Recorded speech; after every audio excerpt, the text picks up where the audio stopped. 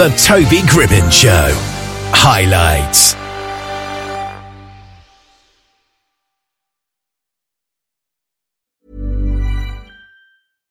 One size fits all seemed like a good idea for clothes. Nice dress. It's a t-shirt. Until you tried it on. Same goes for your healthcare.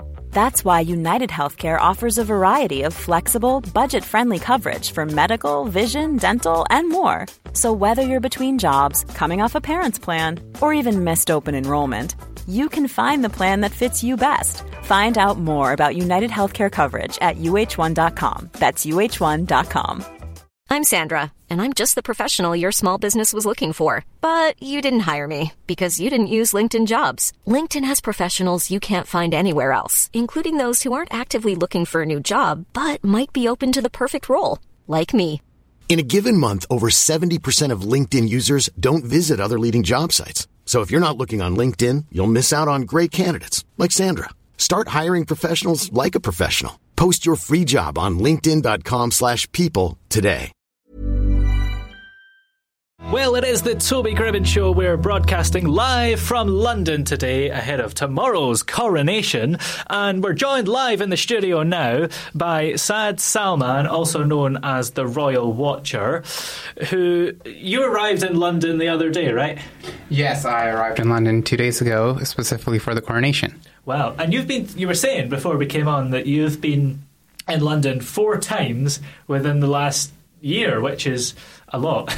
Yes, all by coincidence. I was here last year for the Queen's Platinum Jubilee, and then I was back again for a private visit a few months later, and I was inside Buckingham Palace when the Queen passed away. Wow. Which was just a very eerie coincidence, especially given it was my first ever visit to the palace.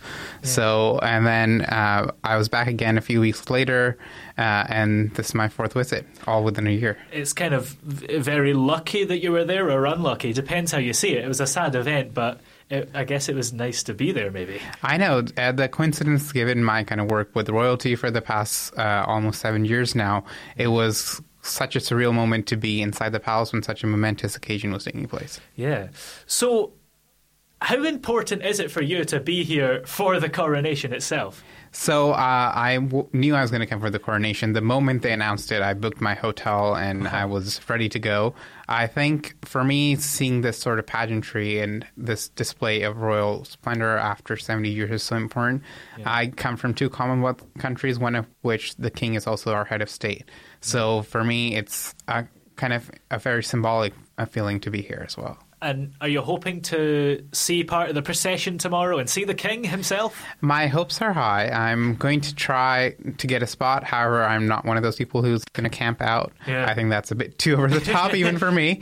I'm going to try to get there a reasonable time. And then if I see it, well and good. If not, I have a lot of coverage to do and I have to think about my work as well. So it'll probably be the better option would be to stay in my hotel and cover it by watching the coverage. Yeah, that's the thing. You can stay at a hotel and still experience the buzz every day. Yeah. And if you're camping out, I suppose you're maybe stuck there. You don't get the chance to go around and see other places. Exactly. And knowing from my experience for the past 2 or 3 events that I have been there for, there's no signal outside Buckingham Palace. Yeah. So trying to cover anything live is going to be a disaster anyway. Yeah, that's a nightmare. So what was your background and how did you actually get interested in royal history and traditions? So I come from a bit of an aristocratic family myself, and I've kind of grown up with lots of kind of colorful displays and jewels and that sort of thing. Yeah. So I was interested in that as a child, and then technically I just kind of moved on to following royalty. I started looking at blogs and follow them from like a bit of a weekly basis. And then when I was in grade 11, I started the Royal Watcher the night before one of my major final exams. Wow. So, and then 7 years on, it's my full-time job. I worked through it through school, through university, and once I graduated, it's my work. So how did you do in that exam?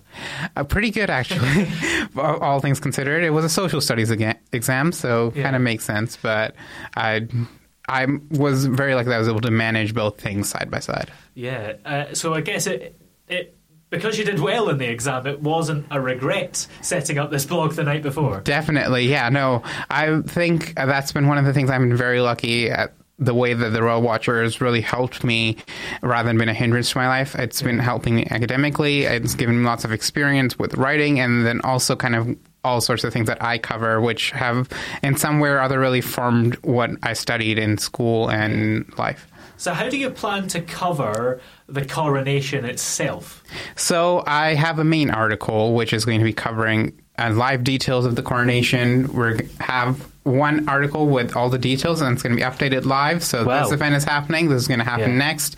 And then we're going to have brief notes on whatever's... So the king's going to wear this. This crown will be presented. Who's going to do it? Very factual, very matter-of-fact. And that's kind of what the Royal Watcher is known for, where we take lots of information, make it into succinct articles, have just basic facts of the best pictures, what anything notable they're wearing in terms of jewelry, orders, and insignia, and then move on with that. Are people quite interested in the things that they're wearing? Yes, definitely. I think there's a lot of speculation if there will be tiaras or no tiaras. Yeah. I know from my sources, I've seen the invitation of one of the foreign queens that's been invited, and the foreign royal guests have been told not to wear tiaras. Oh. So that queen was a bit disappointed because her husband's coronation had 2 tiara events, so she was judging the British a bit harsh. Yeah. But at the same time, I think this is going to be a display unlike what we've ever seen before. It's being modernized and keeping with traditional stuff, but I think today we saw the Prince of Wales arrive at a rehearsal in the big robes of the Order of the Garter. So there will be some traditional elements that are retained. Yeah, and there's a rumour that the Princess of Wales is going to be wearing some kind of flower crown. Do you know anything about that? I do not. I mean, what my hope is that they're going to do what they've done for the state opening of Parliament, where the guests are all going to be in day dress and morning coats and uniforms and stuff. But the main royal family will be the King and Queen will be, of course, in gowns, uniforms, their big crowns. Yeah. But the other members of the royal family should hopefully be in long gowns, orders, and tiaras. This whole flower crown rumor, the palace has refused to confirm it. Ooh. So I am hoping that it is just a rumor. Yeah. And if she is going to wear a flower crown, there's a bunch of diamond floral tiaras in the collection that she could pick. So that may be an allusion to that, I'm hoping. Yeah. Why do you hope it's a rumor? What's wrong with a flower crown? I think especially for me and a lot of other people who are interested in the coronation, they've been looking forward to this moment. In 1953, the coronation brought together all of their nobility, foreign royal guests, and the royal family. They were fully decked out in their best jewels, peers' robes, coronets, the whole shebang. And Ryan Reynolds here from Mint Mobile. With the price of just about everything going up during inflation, we thought we'd bring our prices down. So to help us, we brought in a reverse auctioneer, which is apparently a thing. Mint Mobile Unlimited Premium Wireless. How to get 30, 30, how to get 30, how to get 20, 20, 20, how to get 20, 20, how to get 15, 15, 15, 15, just $15 a month? Sold! Give it a try at mintmobile.com/switch. $45 up front for 3 months plus taxes and fees. Promo rate for new customers for limited time. Unlimited more than 40 gigabytes per month. Slows full terms at mintmobile.com. Planning for your next trip? Elevate your travel style with Quince. Quince has all the jet-setting essentials you'll want for your next getaway, like European linen, premium luggage options, buttery soft Italian leather bags, and so much more. And it's all priced at 50 to 80% less than similar brands. Plus, Quince only works with factories that use safe and ethical manufacturing practices. Pack your bags with high-quality essentials you'll be wearing for vacations to come with Quince. Go to quince.com/trip for free shipping and 365-day returns.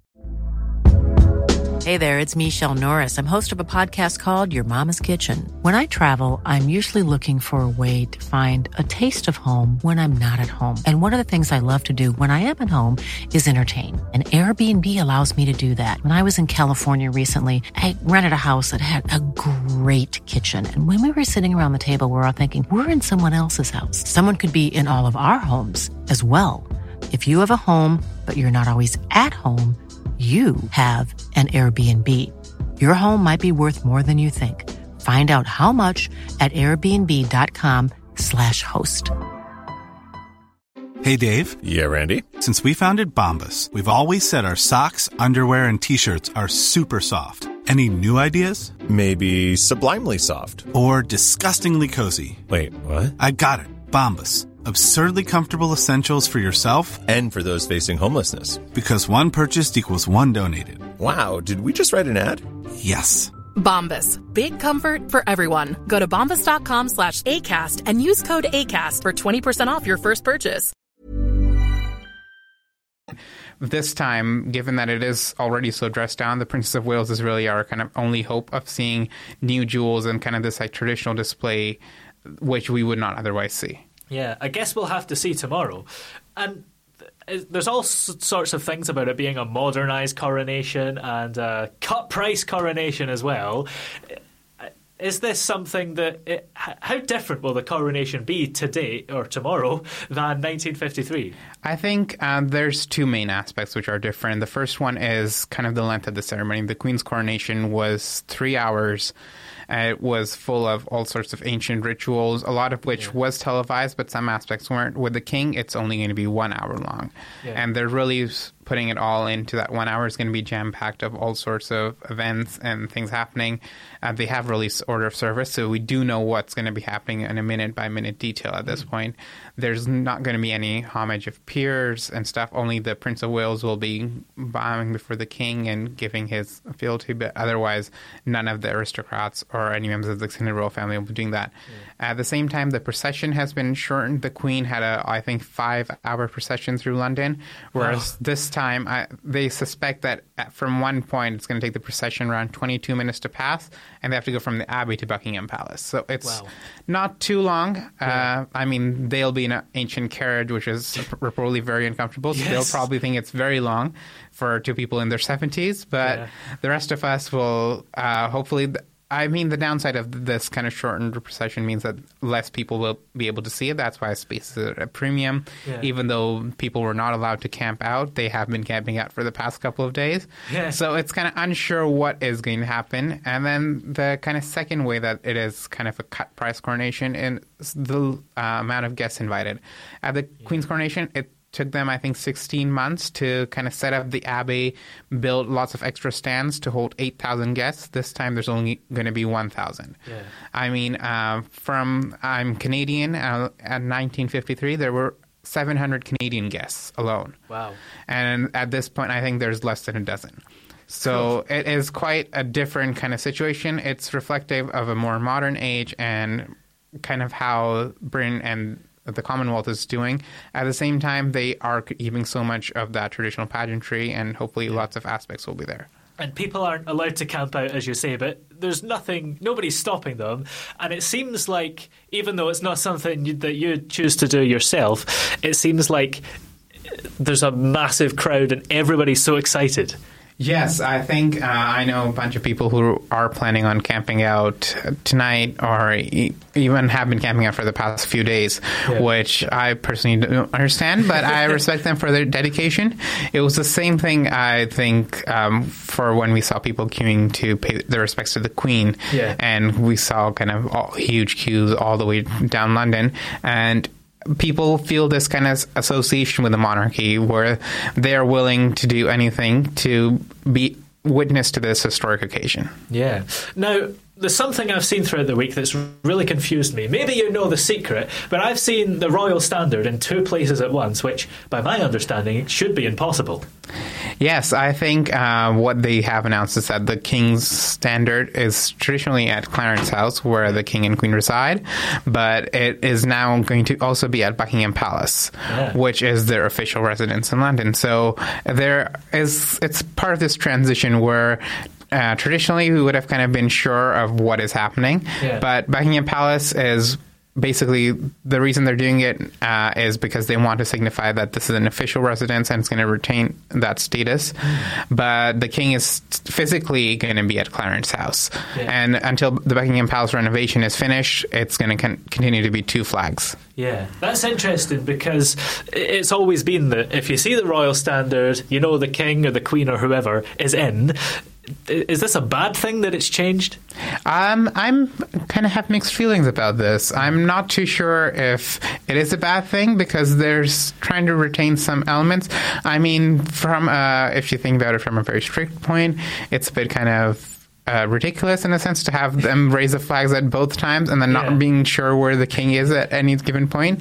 But it's kind of reflective of the way they're trying to incorporate the current situation, which is that Buckingham Palace is going to be under renovation for the next couple of years and keep it as the center of the monarchy. Yeah, maybe it's good for security to have a decoy. Definitely, yeah. Yeah.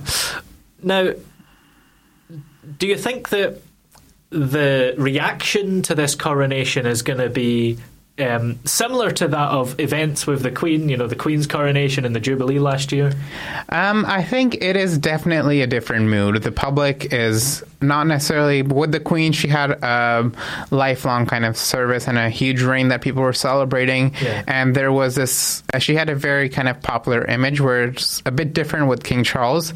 However, I think he has really redeeming qualities, and it will be, there's kind of all this talk about protests, that sort of thing, but the way people have been coming out, and I've met a lot of people who've traveled from around the world to see this coronation in person, there's a lot of popular support, and it's going to be more well received than lots of people expect. Yeah, well, many thanks for joining us. I'll let you get on to your next interview because you've just done the BBC, so you've probably got something exciting up next. So feel free to have any chocolates and biscuits, by the way, when you leave. Wonderful. Thank you. Imagine the softest sheets you've ever felt. Now imagine them getting even softer over time. That's what you'll feel with Boll & Branch's organic cotton sheets. In a recent customer survey, 96% replied that Boll & Branch sheets get softer with every wash. Start getting your best night's sleep in these sheets that get softer and softer for years to come. Try their sheets with a 30-night guarantee. Plus, get 15% off your first order at bollandbranch.com. Code BUTTERY. Exclusions apply. See site for details. Hi, I'm Daniel, founder of Pretty Litter. Cats and cat owners deserve better than any old-fashioned litter. That's why I teamed up with scientists and veterinarians to create Pretty Litter. Its innovative crystal formula has superior odor control and weighs up to 80% less than clay litter. Pretty Litter even monitors health by changing colors to help detect early signs of potential illness. It's the world's smartest kitty litter. Go to prettylitter.com and use code ACAST for 20% off your first order and a free cat toy. Terms and conditions apply. See site for details. Hey, it's Paige DeSorbo from Giggly Squad. High quality fashion without the price tag. Say hello to Quince. I'm snagging high-end essentials like cozy cashmere sweaters, sleek leather jackets, fine jewelry, and so much more. With Quince being 50 to 80% less than similar brands. And they partner with factories that prioritize safe, ethical, and responsible manufacturing. I love that. Luxury quality within reach. Go to quince.com/style to get free shipping and 365-day returns on your next order. Quince.com/style. Oh, yeah. Hey! Yeah, yeah. Hey! The throbbing pulse of sound. The Toby Gribbon Show.